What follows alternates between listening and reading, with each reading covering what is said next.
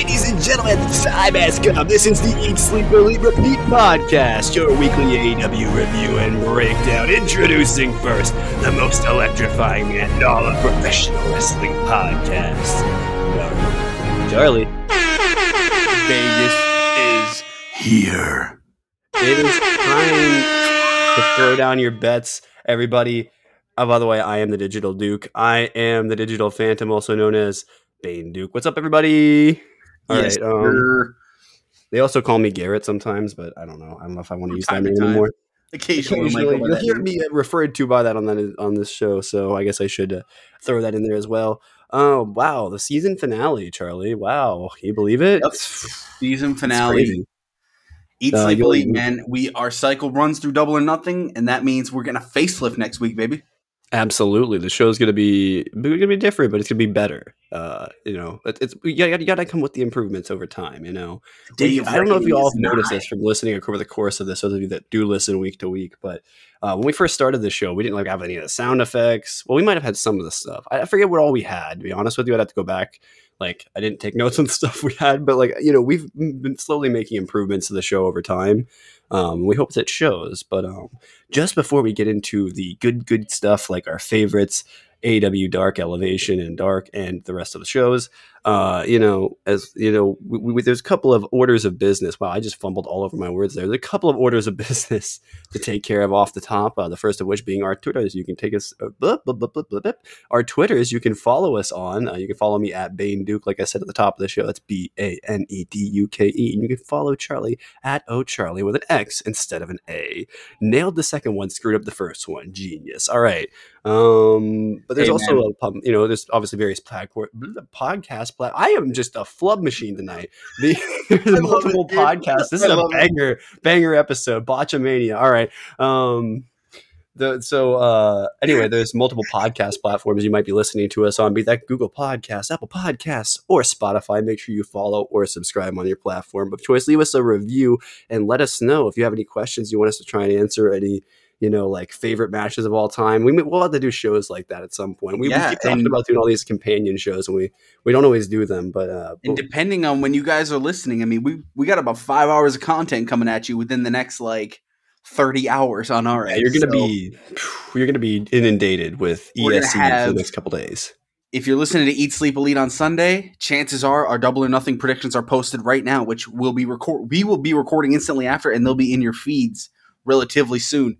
And then Sunday, the latest would be Sunday morning, I would think, right? And then Sunday, our tradition is we cover the pay-per-view as soon as it's done. Because we like to try and get it uploaded as soon as you guys want, or maybe in Monday. Most people are going to be off work, or if you are working, I mean, you got your podcast to listen to throughout the day, and we really appreciate that. So on your lunch break or whatever, when you're thinking about, oh man, that match between CM Punk and Adam Page was just awesome. I wonder what the boys think about it. You can come and come take a look. They want to know our thoughts on Paige Van Zandt's debut. I mean, they just want to know, bro. Absolutely. So, Garrett, we didn't even discuss who's going first for favorites this week, but I'm assuming it's you. I think I went first last week, but I don't know. I could actually check really quickly, but I don't know if I don't actually know. But either way, just go in the final edition with this, I guess, intro music we call it. Yeah, you take the lead here. What was your favorite segment match? You name it, of the week. So in a true, Marvel movie fashion, the end is in the beginning. We're starting at the end tonight with the last match that we actually saw this week, which was Chris Statlander versus Ruby Soho, the final semifinal match. What a weird phrasing of the Owen Hart Memorial Cup Tournament. All right, which I don't think we've actually called it one time on the show. I think we've just called it the Owen or something like that. But it doesn't really matter. Everyone knows what we're talking about. Bro, this match was just I just pulled a Vince Russo. Anyway, But anyway, bro, so this match, bro, it was insane. So actually, no, I'm just kidding. I'm not going to do that for the whole segment. But anyway, no, I really, so there was so many small touches in this match that I'll just highlight a few of right now. Yeah, it was, for sure. It was just a perfect kind of match that I like. It's kind of crazy, and this is not like a knock on women's wrestling. I really do enjoy a lot of the like WWE's like women's evolution that happened, and like all the insane wrestlers that they brought up from the indie scene that like they would have never hired years ago or whatever, kind of breaking that stigma. I was like super supportive of that, and I really liked a lot of those matches a lot more than what a lot of the men were doing at the time. But in AEW traditionally, like they just don't have like, it's been so awesome with the Owen getting multiple women's matches like all the time throughout multiple cards, like it's just been great because, and we've also had feuds in the background. Like we finished up with Sarita and Shida, and we also had stuff with Britt Baker, and obviously all the stuff that's going on with the baddies right now. So we are just inundated with AEW women's wrestling, which is what we've been asking for a while.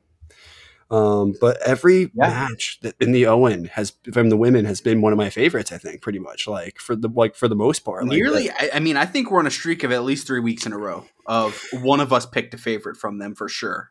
Absolutely, and it's and obviously this is a match we saw a while back when Ruby Soho first got to AEW. During the TBS title tournament, and that was a phenomenal match itself. There was like a small hesitation by Ruby, which is just like a nice little touch. That's like Ruby's, wrestling IQ being like, oh, this was my friend. You can use this, that's really, people talk about storytelling and that's literal storytelling. And to piggyback off that idea, Stat played it perfect. I love the idea of Statlander working as the big. Yes. It's beautiful. Sorry, I needed to cough there. No problem. And I think it worked very well.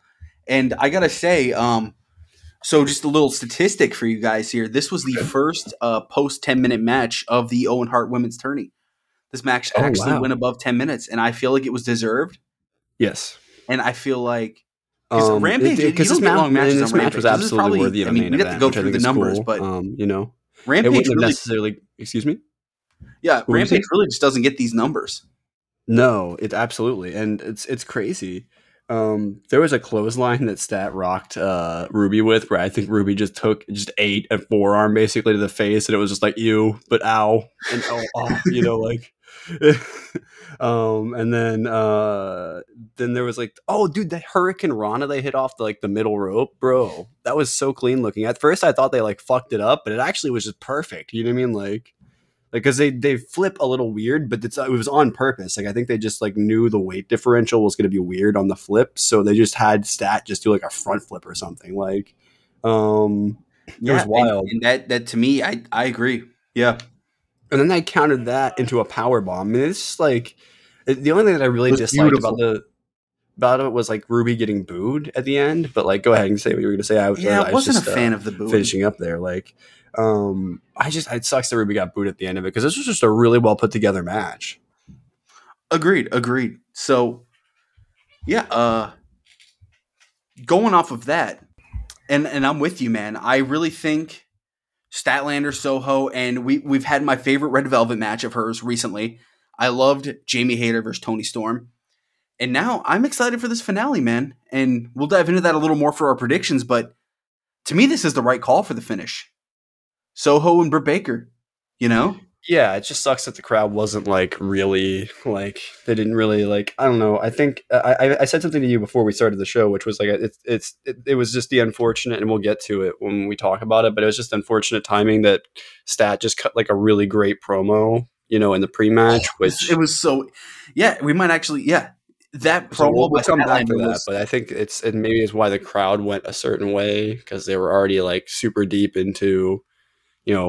What would this have been? This would have been the third hour of wrestling. So it's well, no, wait, how many would that be, including dark? I don't know. It really depends. But yeah, so I think they shot a special live dark, which we'll cover next week. Oh yeah, so if they did, we're going to cover that next week because they literally dropped it right before we were about to. Yeah, it was really annoying. Yeah, we don't need to add that to this. So we could have stretched another hour, but it would have been super late. No one needed us to do that.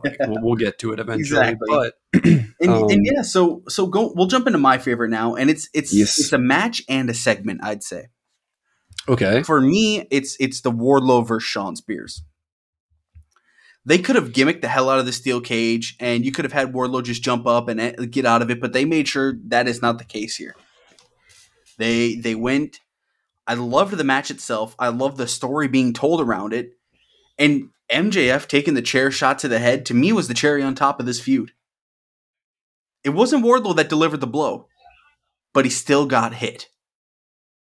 And I'm just, whether it's for weeks in the buildup of Wardlow's turn, you saw him and Shawn Spears having little things here. Like Wardlow would go for one more powerbomb and Shawn Spears wouldn't let him. Or Shawn Spears would constantly take his spotlight. And this has been a story building between these two guys, which aren't even the main feud, for like 6 months. And what's awesome is instead of just building up Shawn Spears as like just like a guy who's going to lose to him, like what happened with CM Punk, you know, Shawn Spears literally beat like multiple like people in that weight class in the last couple weeks. And it's been fun, incredibly, and it made him look like an absolute monster killer, you know, and like. And I'll let you continue, but like, just, yeah, and we didn't have it on the news, but one of those was going to be Karrion Kross or Killer Kross, and he said, you know what, I think I want to be presented in a different manner, so he backed out of it. Yeah, did you hear the reason why? They were going to present him like the WWE did, basically, from what I heard. Like, yeah, and he was going to lose Scarlett. Like this. I just don't think Scarlett. Okay, let me just say, if Karrion Kross comes to WWE as Killer Kross without Scarlett Bordeaux, I'm going to be upset. I'm just going to be honest with you. Yeah, the Scarlett thing's just so good now. But yeah, man, this match, when I say something like Shawn Spears has a great hand for the company, that's not a rag on him. Think of like Mara Jade being the Emperor's hand, right? Like, Shawn Spears being in this spot has elevated this feud to another level, and Shawn Spears should absolutely have at least a shot, if not a run, with the TNT Championship. I don't know why people look at Shawn Spears and they're like, yeah, there's nothing there. Like, everyone has always looked at him that way. That's why he was at WWE developmental for like almost like I feel like he was there for like 20 years or something. Like, he had a wrestling career in developmental or something. Like, I don't mean to rag on the guy, but like it's and we gotta say he also and another thing I really liked, also the Swanton Bomb. We know Jeff Hardy. Wardlow, it came out the past couple of days, Wardlow actually asked Jeff Hardy about that, and Hardy said, hey, man, go for it. So he loves the way he does it himself. Wardlow just keeps adding to this moveset. He's just a fucking star, man. And breaking the handcuffs, I thought, was a great touch, too. Bro, if Hardy is going to pass that move down to anybody, I mean, I would love for it to be, you know, I mean, it looks like, didn't Nyla hit one a little while back? Like, I could be wrong. Maybe now that Jeff's there, they're trying to get in on it and be like, hey, man, what's Nyla hit one before, remember? Because I remember I sent you a meme that was like, that Nyla posted that was like Nyla, death of Nyla Swanton as soon as Jeff debuted, you know, like, oh, yeah. So I don't, anyway, go ahead. Yeah, pretty sweet stuff. So, those were our favorites this week. We have a couple news things. If I'm missing something, maybe just you go ahead and slip it in there. But I don't have any news written down, unfortunately. Andrade and Charlotte got married, and actually both companies tagged each of them. Cool. You know, little things like that, man. I love seeing it. They're both stars for each company, so we love to see it. And then a quick Best of Super Juniors update. In the A block, at 10 points each, we have Ace Austin and Taiji Ishimori. At 8 points, we got Hiromu Takahashi and Alex Zane and Sho. And let me just say, holy shit, Alex Zane is over in Japan. They showed autograph lines for each wrestler. Alex Zane was probably like 7 times the amount of people compared to everyone else. That's crazy. The tour of Alex Zane, and we'll get into Great Okan, and the tour of Great Okan and the tour of Takeshita, these guys are getting over on the internet in opposite countries because of how likable they are. And Alex Zane is now, honestly, if I were them, I'd say fuck what we were doing. Let's push Zane to the top now. But I'm cool with Ace Austin doing it too. Wasn't like Uemura just in like an actual like pay-per-view style match or something? Like, yeah, and on New Japan Strong. Yep. So yeah, like a strong, like, yeah. Like, shout outs, like, and they had him like on there with like somebody major. I can't remember who it was, but it was like somebody big. I was like, that's pretty crazy. And at 6 points, we had Yo, Clark Connors, and Francesco Akira. And then 4 points, we had Yoshinobu Kanemaru and Ryusuke Taguchi. So that's our A block. Again, the A block is it's beautiful. The beautiful B block, stuff. El Desperado and El Phantasmo at 10 points each. So our theory of those guys probably kind of running away with it are so far so true. Robbie Eagles, El Lindemann, and Wheeler Yuta all have 8 points. So shout out Wheeler Yuta. TJP, Douki, Bushi all have 6, and then Master Wato and Titan have 4. So far in 7 matches, you can kind of see no one's undefeated. 10 points means you're 5-2, so on and so forth. So we're getting towards the end here. We're starting to cross the getting near the finish line, less than a week away. So next week we'll be talking about the finals. And yeah, I'm excited for it, man. Absolutely.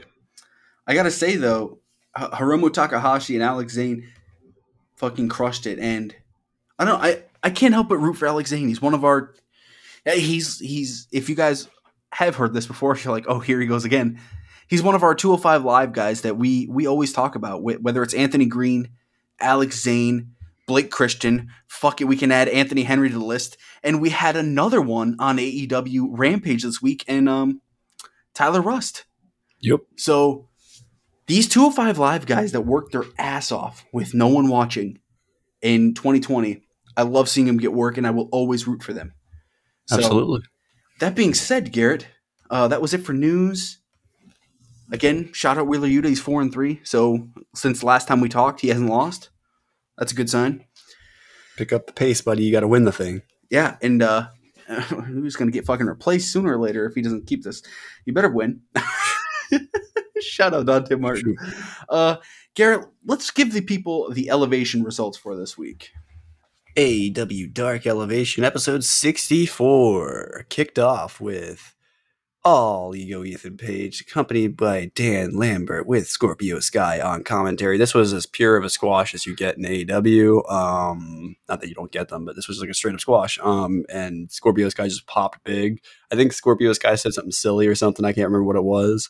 But whatever. And real quick, not to bury the lead, I'm so fucking happy for Ethan Page right now. Just getting on the pay-per-view, man.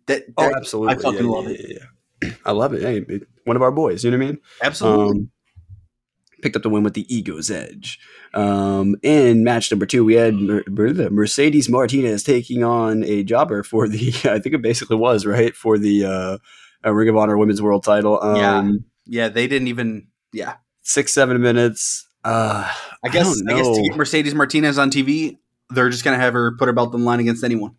Cool. I mean, I'm cool with that, but cool. It adds some stakes to a otherwise meaningless match. I'm not sure about like having title matches all the time on Dark. I'm cool with having the champions on Dark, but let's say I don't know if we need to have titles defended all the time. If it's going to be on Dark, it should be in the main event, right? That's how I feel. Yeah, that's kind of what I'm getting at. Yeah, it should have main evented. But anyway, one with the Brass City Sleeper. We had it was 6-7 minutes. I mean, there wasn't really much they could do, you know. And so then Butcher and the Blade took on Varsity Blondes. There was a little miscommunication from the Blondes here. And then they dragged the lake on them. So it was over pretty quickly. Butcher and the Blade, I guess, needed to win. I mean, the AFO pretty much always lose. It's always been like the meme that we've had on the show about them. And now they're in pay-per-view matches all the time, but they lose constantly. It's crazy, but like, you know, they're more and more becoming reputable heels. So hey, I'm cool with it. Heels to chase definitely one of my favorites. So I remember saying that about Andrade's run in NXT. I remember thinking that like he kind of just chases and he doesn't need to win. And then when he won, it was huge. You know, got the first ever NXT 5-star match.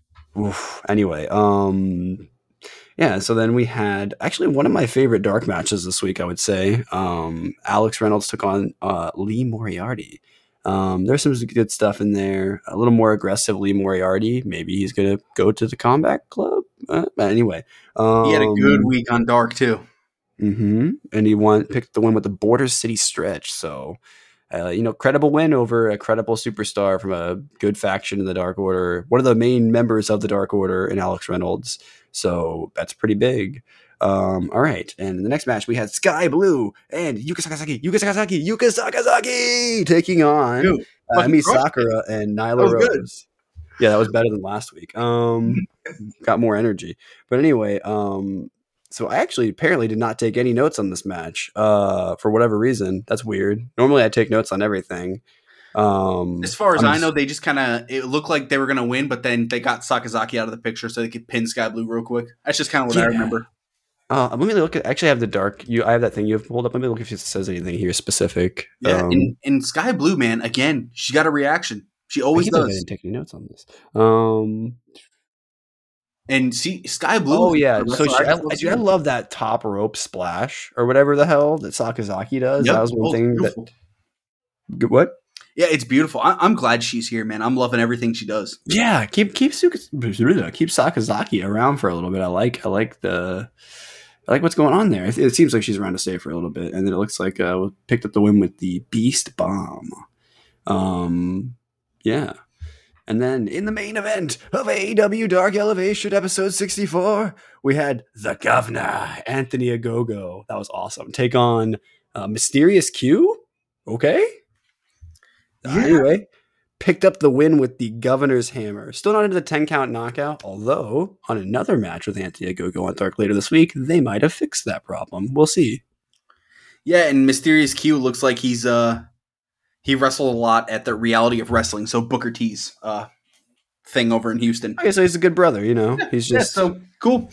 We always love anyone that I will always support Reality of Wrestling, and I mean recently we just got AQA into AEW from there, so we see it all the time. Yeah, AEW Dark, and my God, here we go. Chris Statlander versus Avery Brew, and I love this. Brew was really cocky for some reason against Statlander, but Statlander just buried her ass. Literally. The JAS, Matt Menard, and Angelo Parker. My God, I kind of love this gimmick now as a 2.0. So, new music. Great music, by the way. They defeated Eli Isom and TUG Cooper. They cut a promo before, just kind of, acknowledging who they are and that, we can cut the music when we want. Shit like that. The double jumping DDT from Menard and Parker looks really good. It works, man. This is their first match as a tag since they joined the Jericho Appreciation Society. So it feels like it's been a while since we saw him, and compared to when we saw him with Garcia, literally wrestling every week. So, AQA. Okay. But if they ever tag with Jericho, their name should be Jero 2.0. Anyway, I 100% agree. That being said, AQA defeated Brittany Jade.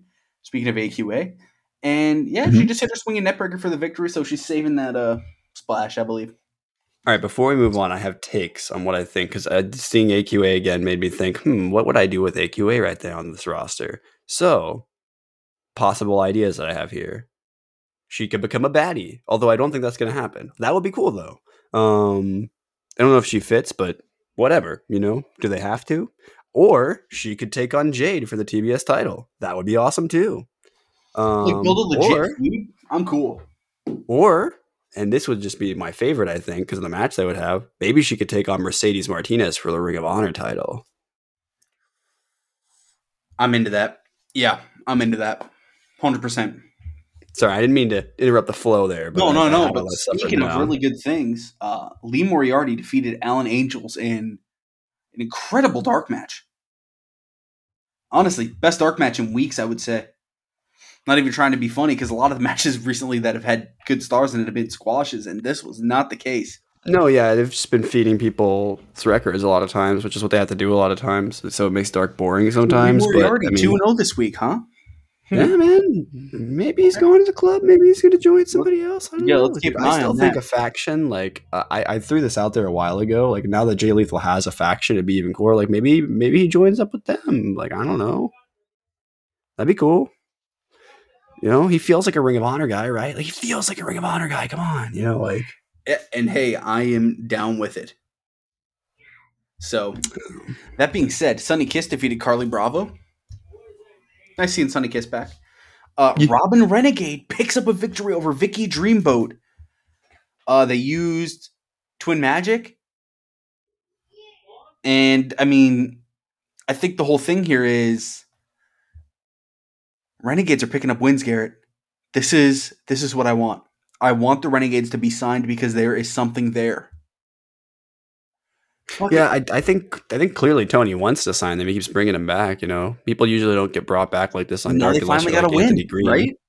Even Tony Schiavone, accusing the Twin Magic. Like, dude, I'm into it, man. Tony was like, nope, I hate you now. You're the Adam Cole of the women's division now. We had Anthony Ogogo pick up another squash, and the fantastic gut punch shortly after earned a ref stoppage. Yeah.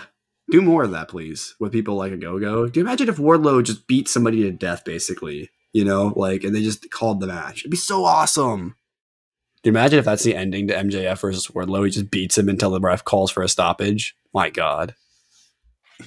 Leafa Bates got a win in about 60 seconds, and I think the entire time Excalibur was just doing promo reads. Bro, I don't think he finished him. I think she was too fast. I think it was too fast. Like, bro. Roppongi Vice defeated the wingman of Nemeth and Peter Avalon, so Nemeth went from winning a bunch to getting his ass beat, but I gotta say I like this. The Dude Buster was hit, and Romero hit the assisted stomp, and that's it. They had a good week. They go on to face FTR, so... Yeah. Roppongi Vice just out there looking strong. You know what I mean? Like, I hope this becomes like one of the major teams of AEW. I hope they sign Rocky Romero to like a long-term deal, and we get this tag team for the foreseeable future, And like, I would love to see a feud between, like, eventually if they break off, if Roppongi Vice goes and does its own thing eventually, separate from the Best Friends or whatever, I'd be kind of cool to see like maybe Chuck Taylor and Orange Cassidy feud with them or something. That'd be cool. And the fact that we're both on page with just Roppongi Vice back full time, awesome. We're cool with it. Yep. So, all right. So I think it's now to get on to the main course here. So Garrett, starting us off with Dynamite was my favorite. So going after that, we then jump to a Jericho Appreciation Society entering the arena. Chris Jericho spots someone wearing a John Moxley shirt, hits him with a fireball, calls himself a wizard.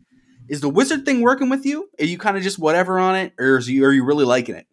No, I think it fits. If it fits with the gimmick that they're going for, fine. I mean, I'm not. It's I'd rather them not do this silliness, but I don't think Jericho's going to stick with the sports entertainment thing forever. Like, I feel like even he detests that stuff. Jericho always evolves, right? So absolutely, it's like he's almost doing like a throwback to his like 2017 run where he had the weird hair. So cool. Yeah, whatever. Hey, man, he's a wizard. So whatever. So Hangman Page and his challenger, CM Punk, come face to face. Excuse me. Punk says the biggest moment of his career happened in Las Vegas, and this Sunday he will leave Double or Nothing as world champion. Page says there's nothing he can do. Punk says now he understands why he took this so personally. It's just business. Rips the microphone out of Tony Schiavone's hands. Tells Punk that he's going to embarrass him, and he doesn't mean this Sunday. He means right here, right now. Page says he saw himself giving his own version of the infamous pipe bomb promo. Page says he doesn't hate Punk, but he doesn't have any respect for what he's done since he's arrived. Says he talks a big game, but when it comes to his peers, he's doing nothing. So, I mean, yeah, pretty good. I think this ends here with Punk shoving him, and Page cracks him with a punch that shoves Punk to the mat, and the segment ends, and we hit the commercial break. So they hit all the points that they wanted to here. I think maybe this could have been like maybe a tiny bit better. I don't know. I just feel like I expected a little rocky. I'd agree, but I think when they clip it, they worked their way through it. Though it was like Punk took the lead on this and wasn't quite sure where to go with it, which is sometimes Punk does that sometimes. It's because it's not like a super complicated story they're going for here. I mean, fuck. At the end of this, Hangman might be turning heel. You know what I mean? That's where we're at this point. If Hangman retains, he's got to turn, right? Absolutely. If they do the thing Meltzer's saying and they run it back, at the next pay-per-view, I mean, I fucking hope not. I know. Give me that CM Punk title reign. But anyway, we'll get to that in the next show. Yeah. So, yeah, man. I mean, look, he finally punched him. Punk smiled. I think this just affirms the way I see the result going on Sunday, and I can't imagine Punk loses here after this. Like, I'd be shocked. I'll give it to you, man. I would be shocked. I wouldn't be mad. 100%. The result. So, and that's why it might happen because, just like WWE likes to pull the rug out sometimes, Tony Khan's the same way. He loves that feeling of not knowing in wrestling, So I've heard him talk about it, that surprises, he loves surprises, so. Yeah, so John Moxley and Eddie Kingston, love seeing them team together again. First Private Party. I like that in AEW, even though they haven't, been working the same programs together, they're still friends. Like, they're still good brothers. They're still going to wrestle. So this is fun, man. I mean, Eddie Kingston, dude, just coming out to Jon Moxley's music kind of popped me a little bit too. I just love it, man. You can tell he's just one of those guys. Isaiah Cassidy, dude. Man, I am a fan of Isaiah Cassidy, especially just he makes it work all the time, you know? I like their gear. Agreed. It was a different look, and I dug it. They went somewhere. I love when wrestlers do that. Like, I can't think of one. There was a female superstar back in, like, whenever we were reviewing WWE stuff all the time, and they had, like, some really randomly super out there gear for them. Yeah. It popped me, and I was like, this is really good. This is an example of that, I think. They got obliterated, though. I'm so excited for the Anarchy in the Arena match, man. That's going to be nuts. Eddie's going to be a lot of fun. So, after the match, Yas rush the ring, and the ball begins. Danielson and Santana Ortiz make the save. So everyone that was kind of worried, like, is this Danielson injury legit? Doesn't look like it. And considering it wrestled on Friday, we got the announcement after this. You know, good to know. We can't have Danielson hurt. But Garrett, I got to toss something at you. All right, a little bit of fantasy booking time. Batista, help us out here. Give me what I want. So, all right. Give me what I want. Danielson, the injury the fact that he almost got injured again scared me. And I got to say, they can't waste this. At Forbidden Door, just run Bryan Danielson versus Okada.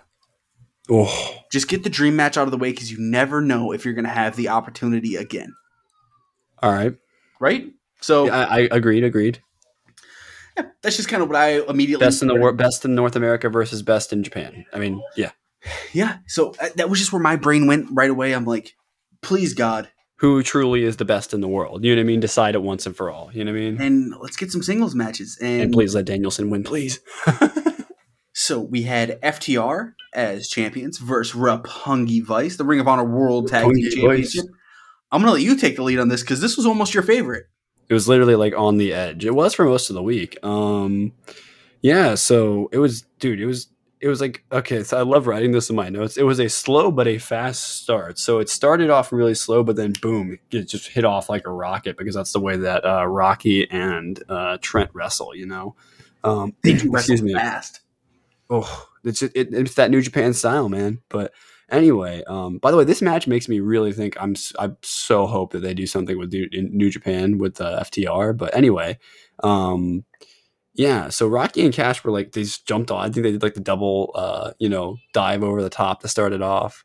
Then we got a really nice exchange of chops between Dax and Trent. I forget every now and then how hard Trent hits people because, like there's so many people with hard chops. Like you have Eddie Kingston, but then you have Trent who's like doesn't look like he hits that hard, like with a chop specifically. But Trent is not the junior heavyweight he used to be. Not at all. And Dax we know hits like an absolute like hammer, so he's Dax the Axe, you know what I mean? But anyway, and then Cash got an absolutely roar from the crowd in his hot tag, and it all came together with just a beautiful run in by the United Empire, which I believe is obviously going to, it seems like, be setting something up for Forbidden Door, which is just like it's going to be an incredible match. Legit DQ, the first DQ since CM Punk and blanking on his name right now, Mr. Vlog Squad.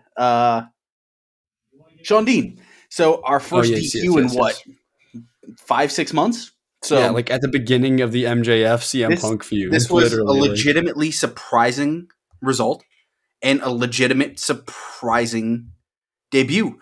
United Empire is Will Ospreay's faction, and if we get United Empire versus FTR, that is a true Forbidden Door match, right?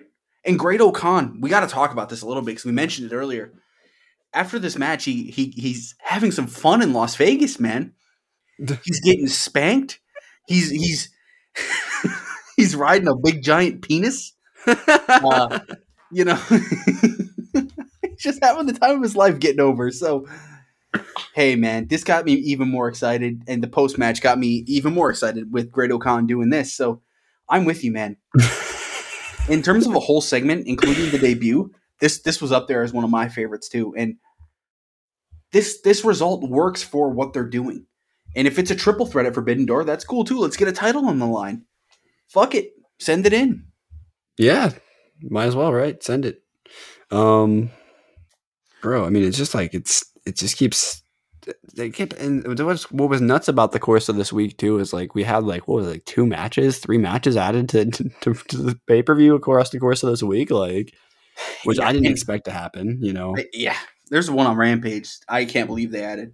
Back from the break, we see Matt and Jeff Hardy backstage. Matt says he and Jeff have a few similarities to Matt and Nick Jackson. And while they're elite, they're just Hardy Boys cosplayers. Third time we've heard that. And it made sense for what we get to on Rampage. Absolutely. So this is their final run. And after the Young Bucks, they're just going to go on to be AEW World Tag Team Champions. And look, man. If they beat the Young Bucks, they absolutely should go for the belts next. We should get a Hardy Boys title run. It's just... Do we need it now, though? I hope it's not too long. Like, do we want whoever comes out of that triple threat to just be like transitional? You know, does that mean that the Luchasaurus and or they just don't, or we don't have another winner out of the triple threat, right? So yeah, that's going to play into our predictions for sure on what we think could go down. Because they're going. The Hardy Boys need a title run. It's going to happen. I'm thinking about that match on paper, and I don't know. Luchasaurus wrestles a lot faster than a lot of big guys do, and I don't know if the Hardys can keep up with that anymore. You know, like yeah. Anyway, they have some pressure on them Sunday. So Swerve Strickland, Ricky Starks, Jungle Boy. I mean, talk about a fast-paced offense going on here, dude. And I gotta say it, man. There is just something about Swerve. Every time he hits the ring, the energy changes. And who else? Who does that happen for? Every single time. It's just incredible to me. So, Starks sticking out, Swerve sticking out, Jungle Boy, you name it. I think when the match is all said and done, and Swerve hits the super kick, and then the Swerve stomp for the 1-2-3 on Starks, I like Swerve winning. I like Jungle Boy not being pinned. Because, you know, our tag champions don't need to get beaten as often as they sometimes do. Yeah, absolutely. And they usually kind of gimmick out of it. And this is the kind of one I like. Now, does this set up Ricky Starks potentially being the one to win on Sunday? My God, I hope so, right? What did you think of this one? Jez, I wrote it was one of those spot fests that I just wrote down a bunch of my favorite spots from, so there was a face buster that was counted into a Hurricane Rana, which is just great wrestling psychology there. Starks matrixing under the turnbuckle, which I might have been a shoot. He might have actually been like, shit, I didn't think I was not going to fit under here, but yeah, they kind of duck. He's like, well, but either way, it looked awesome. Swerve landing on his feet off of a Poison Rana. My God. Yeah, they had a wild ending sequence, trading the finishes, and then Keith Lee hitting a tope is not something I thought I'd see in my life. Oh, that was so good. Yeah, I didn't think I'd see that. The post match with all the big guys, dude. How is it possible Keith Lee can throw himself like that? What I know, right? What did he do? He got that super soldier serum from Falcon and the Winter Soldier, bro. It's the only explanation at this point. Keith Lee, the Flag Smasher. Oof. I am excited to see that all 3 big men finally really start tossing hands this week. It feels like that's been a long time coming too, man. We talk about these long storylines that always have room to breathe. Absolutely. I feel like we haven't seen these guys touch much at all. No, just mostly been kind of building it up over time, and then it's slow burn of bringing in the other team. I mean, it was like we didn't know where the story was going to go between, Jungle Boy, and it was basically between Jungle Boy and Ricky Starks where the story was going, right? Which would have been cool. But then they incorporate, Swerve in his glory, and it really it added that little element that you thought was maybe missing if you were watching it, maybe. And yeah, it's perfect. And going off that, we see Dan Lambert backstage. He says a new TNT belt will be presented to Scorpio Sky on Friday. And I instantly got so excited for that, man. Yeah, man. And then, dude, I'm so excited to talk about when we get to it. But it's like, I was excited. I was like, there's no way Scorpio's getting a stupid looking title, like. No. And you know what? I'll say it. If we're gonna have the tradition be, because like Miro got a custom championship, let's do it. Give everybody custom championships. Sammy technically had 2, so that's kind of custom. You know what I'm saying? Like, if that's what we're gonna do, if everybody gets a custom TNT championship, I'm down with that. You know what? It makes the belt. I mean, there'll be like 19 different belts, but man, that's just fodder for the video game. So fuck it. Agreed.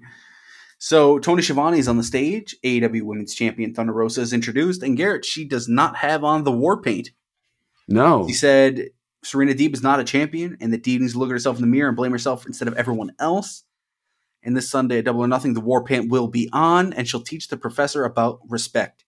Bro, why does the AEW music guy hate Thunder Rosa? I don't know, and I've hated that they're constantly on the ramp this entire feud.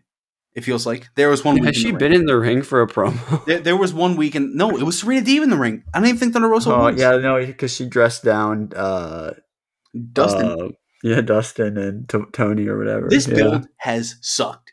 That being said, not all of them can be perfect going into Double or Nothing, and I think they threw this in late, which we talked about a couple weeks ago. It just got thrown in way too late, which sucks. But because other matches have been literally just thrown onto the card, but like they might just be on paper good enough. Not that this is not. It's just that this feud, you want this feud because both are good enough on the mic that it should be awesome, and it should be like multiple months long. And maybe that's what it is. Maybe they run this back a couple of times. I don't know, but.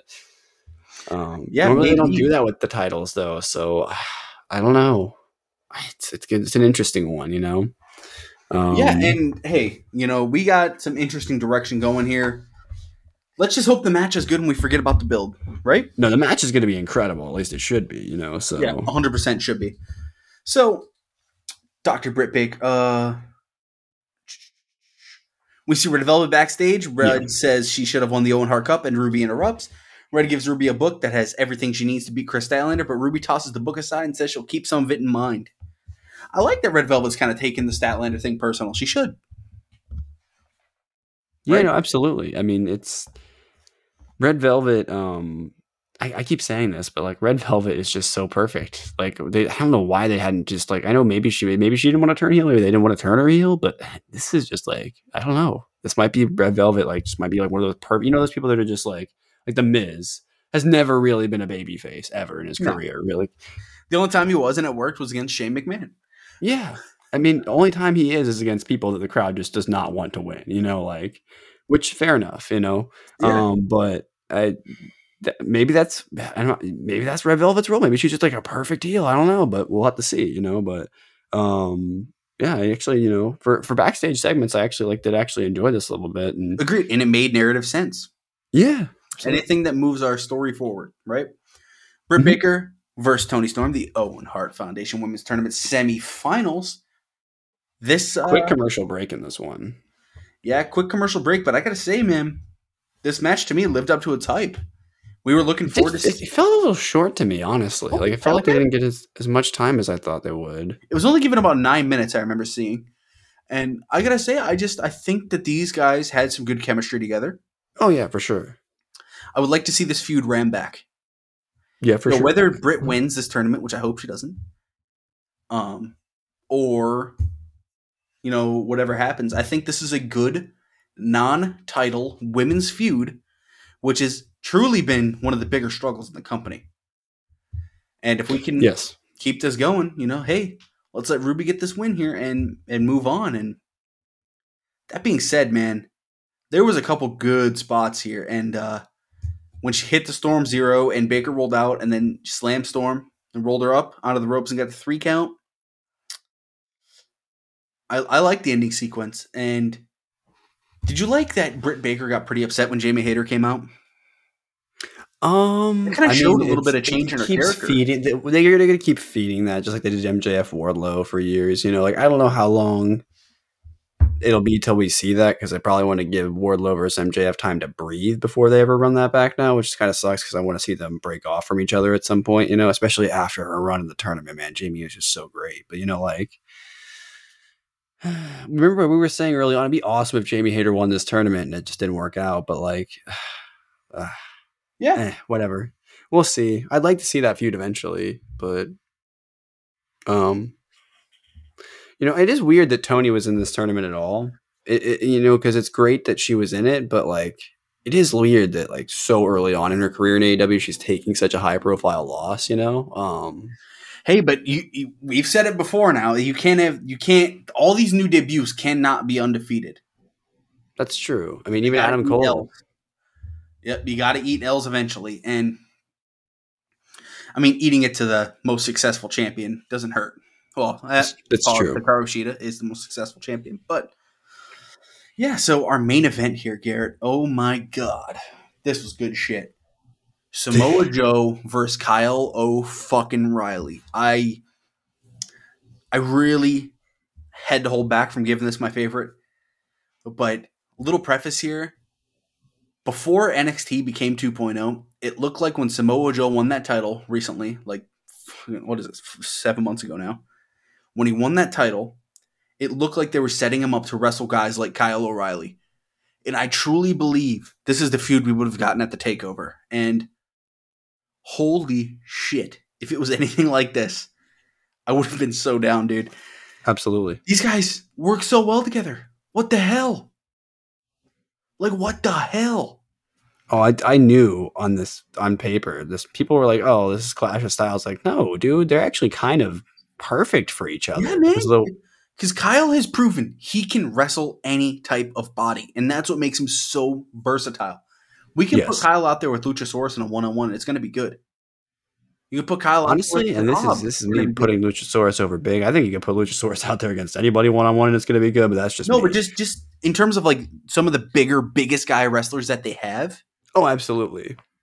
I agree. You can stick him out there with a go-go. There you go. Someone who's pretty raw still, because he made Von Wanker look pretty good. So, dude, there was some sick early trading back and forth of transitions and holds, and it's just like I think my favorite spot was the Joe set up a muscle buster and it got reversed into a Fujiwara armbar, which I did not think I would ever see. That was sick. And I really liked the finish, man. Like, this was just this is a good build. This whole tournament has just been incredible, which is what we predicted. Pleasure. Months ago, we predicted this was going to be probably pretty awesome because of the name Owen on it. You're not going to put nerds in those matches, and it's lived up.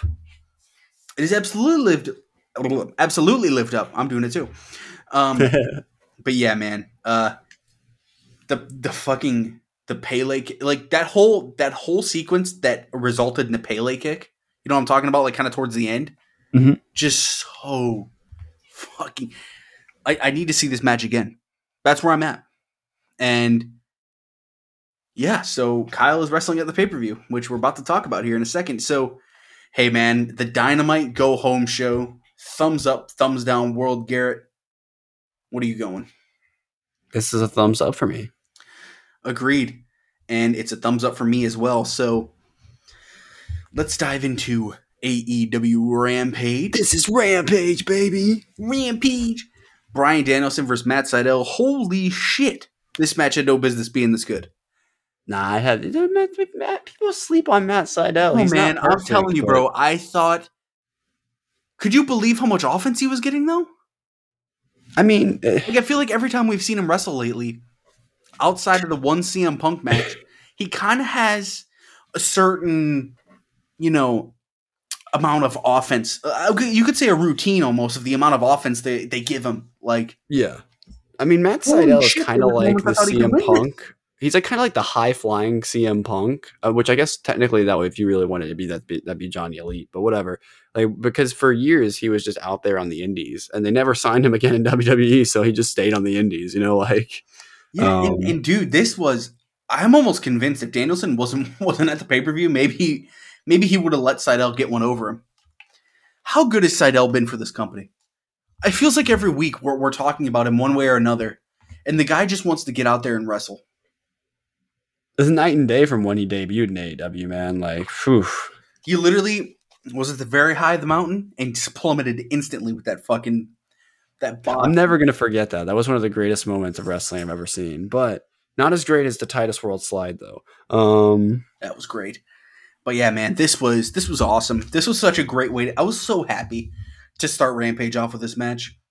Yes, and beautiful stuff. I fucking loved it, man. So Danielson picks up the win, of course, with the wrist lock. I think Danielson can counter any move, by the way. I wrote that in my notes. I think he can literally counter anything into any move he wants to, any submission. Which, please, I just want next week. I'm not going to bring Batista back. He was already here, but Danielson, Zack Sabre Jr., fucking please have that match be before Forbidden Door. Oh. Like, I'm convinced they're going to have some New Japan guys over here because that one show they're all working. Meltzer's going to have to give that match of the year. It has to be at Forbidden Door. Like, part of me almost thinks maybe we'll get Great-O-Khan wrestling Roppongi Vice at Dynamite, or, you know, certain styles of matches.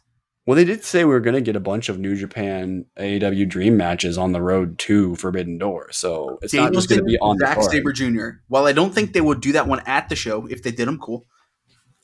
Just toss that one on Dynamite, let it go in the main event, and let them fucking roll.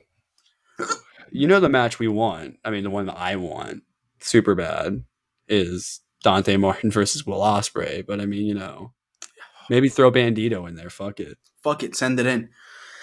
So yeah, man, we go to the break, video package highlighting the friendship between Hook and Danhausen. There was a great line from Ricky. I don't know when it was, but so I'm just going to say it here. They pretty much asked him, is Hook a member, or is Danhausen a member of Team Taz, an honorary member? And he said, hell no. Fucking Ricky Starks, dude. The guy is gold. The Hook betrayal arc has begun. The Young Bucks, with Gangrel and Brandon Cutler dressed as Lita, were cosplaying the Hardy Boys. Matt was Matt Hardy. He even did the infamous fall, and Nick was Jeff Hardy. They went all out with this, dude. The video graphics, the fall, the moves. Brandon Cutler with the fucking dress up as Lita. I can't believe this fucking shit, man. What did you think of this? I mean, and Taylor Russ was in there. Shout outs to Rust. Oh, dude, this was so fun. Like the Young Bucks are really, really smart in the wrestling business in one way, that they can take like one phrase and just fixate on that, and then it can make a whole segment out of it, and it's really great. And it's when, like, you know, I'm gonna make a comparison that the Young Bucks will probably hate if they ever hear it. I think they are the Randy Orton of tag teams, where when they really want to show up, it is the best match on the card. But if they're not feeling what they're doing, it might not be that good, you know, like to most people's eyes. But I think people have these sort of like, I don't know if it's like the equivalent of like beer goggles for wrestling, you know, where they just can't see that the Young Bucks have ever had a bad match. But I'm not always 1000% satisfied with everything they do, you know? So, hey man, I'm one of those people, bro. Toss me the goggles. You might be the man making the goggles, but because it's even shit like this, bro. I just love it every time. Like, that's what I'm saying. When it's good, it's great, but when it's okay, I'm not like 1000% on board with the Young Bucks, and that's because and maybe this is because I don't believe they're the best tag team in the world, but that's just me, you know. FTR all day, baby. Anyway, what do you think of the Gangrel spot? Fun. Yeah, good for him, bro. Get him. His leg looks like it's about to break every time he walks. Get him a quick check, you know. I don't know what's up with that. I think it's just the kind of boots he wears, but or maybe he's just got like long ankles or something, and you know. Anyway, ankles. It was good. Yeah, so this was fun, man. The Hardys came out and attacked, or well, they tried to make the save, but the Jacksons attacked Gangrel. It was pretty cool. So they all beat the shit out of Cutler. Yes. Max Caster with the Ass Boys, Billy Gunn, and Anthony Bowens via wheelchair versus Dante Martin. Dude, I love it. The Ass Boys fit so well with the Max ass Caster. claimed. It works so fucking well, dude. It was a chaotic ass intro. You had good. I mean, it was good. It was pretty good for Max Caster. The Ass Boys getting the city wrong on purpose, which I thought was awesome. Let them do it, man. This is going to benefit both of them. Like, because Max Caster, here's the thing. He was more than likely going to eat the pin here, right? Because Dante Martin is still, thankfully, being protected, which we were worried about once Darius got hurt, if maybe he's going to fall back down the card. That is clearly not the case. Thank God. But they also referenced these guys were in the first ever Dark Elevation, had a match together. They showed highlights from that match. Like, what? That's so fucking cool. I love this, man. Garrett, Max Caster versus Dante Martin. If a year ago, if you would have told me, hey man, yeah, on a AEW Rampage, I would have been like, what's that? Where Bryan Danielson and the Young Bucks are wrestling? Yeah, you're gonna love Max Caster versus Dante Martin. And you're gonna be all into the promos, you're gonna be all into the post match.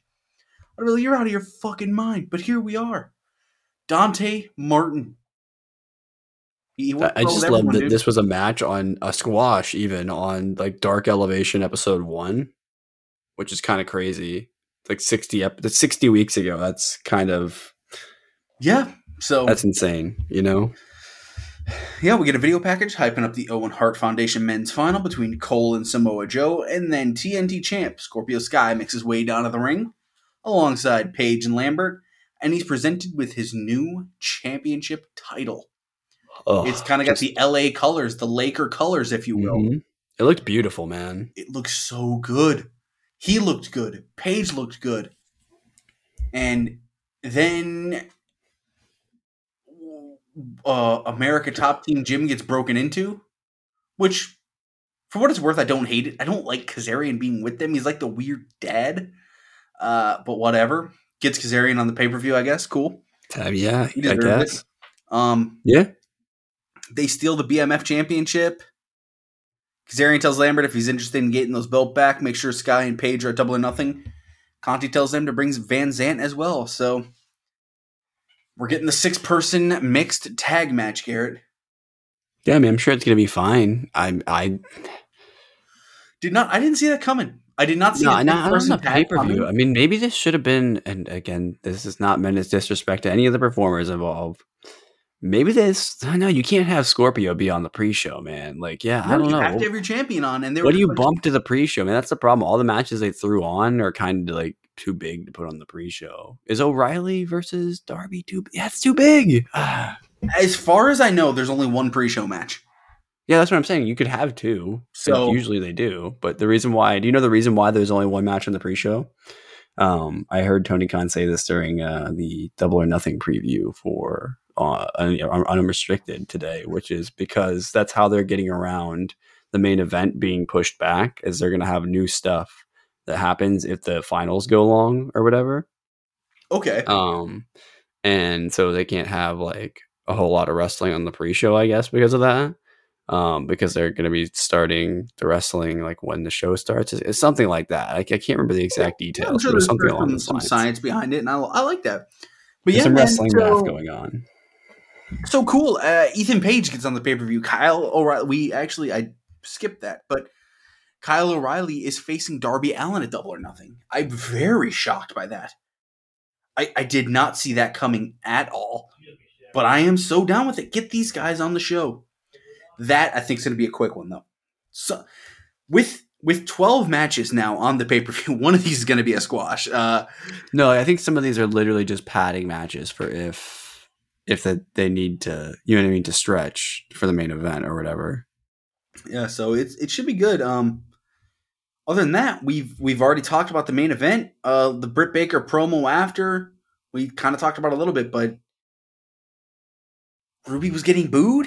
I mean, kind of weird, right? So let's talk about Chris Statlander's pre-match promo really quickly. That was so good, dude. It was unbelievably good.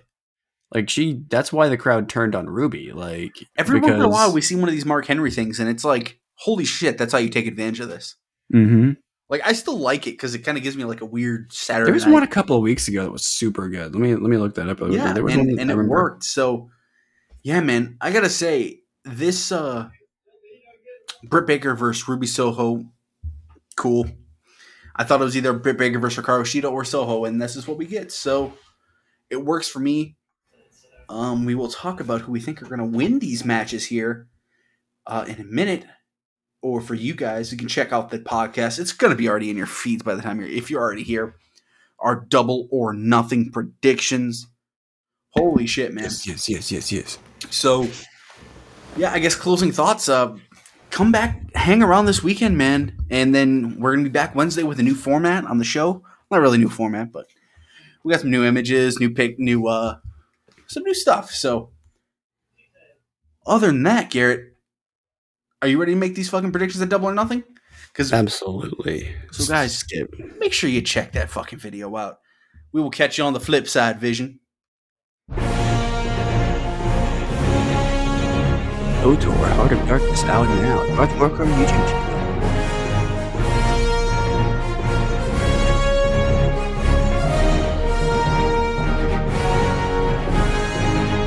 You need to leave!